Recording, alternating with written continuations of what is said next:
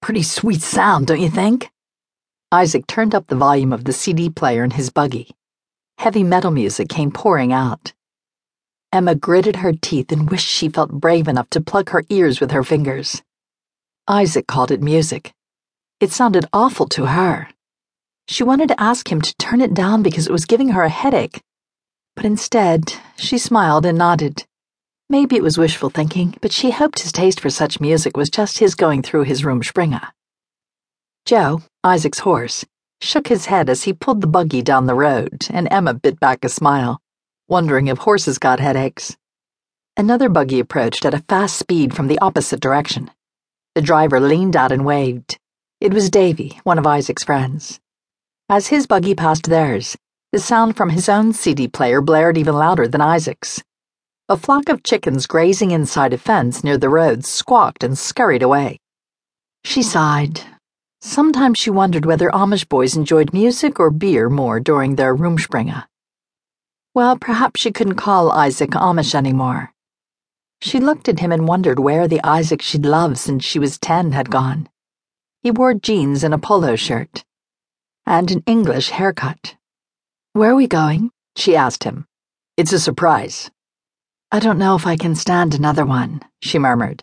"What? I didn't hear you." "Never mind," she said, raising her voice. Now, as Emma sat beside Isaac in his tricked-out buggy, she remembered how she and her older sister Lizzie had argued the night before. "I think Isaac's enjoying being a bad boy right now," Lizzie told her as they prepared for bed in the bedroom they shared. "If he is, I can change him," Emma said with a confidence she didn't entirely feel. "You think a good girl can reform a bad boy? It doesn't work," she said with the wisdom of someone only 2 years older than Emma's 21. "You shouldn't try to change another person." The buggy hit a bump in the road, bringing Emma back to the present.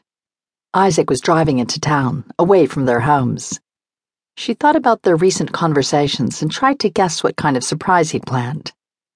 The day was perfect for a drive. She sighed happily. The breeze coming in the windows was cool, but the sun felt warm. Late spring weather could be iffy here in Paradise, Pennsylvania. A week ago, Punxsutawney Phil, the funny little groundhog the Englishers watched for a prediction about winter ending, had emerged from his burrow and seen no shadow, so spring would come early. They passed the Stolfitz farm, and she saw the for sale sign in the front yard. She waited with bated breath. Were they going to turn into the drive? Isaac had always worked in construction as a roofer and a carpenter. Maybe Isaac had decided he wanted to be a farmer after all.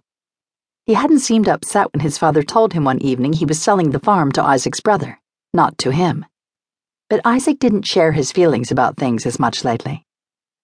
Well, she'd been raised on a farm and liked the idea of helping run one. They'd have kinna, lots of them if God willed it, and they'd help as they grew older. Lost in her daydream, it took her a moment to realize they were driving past the farm.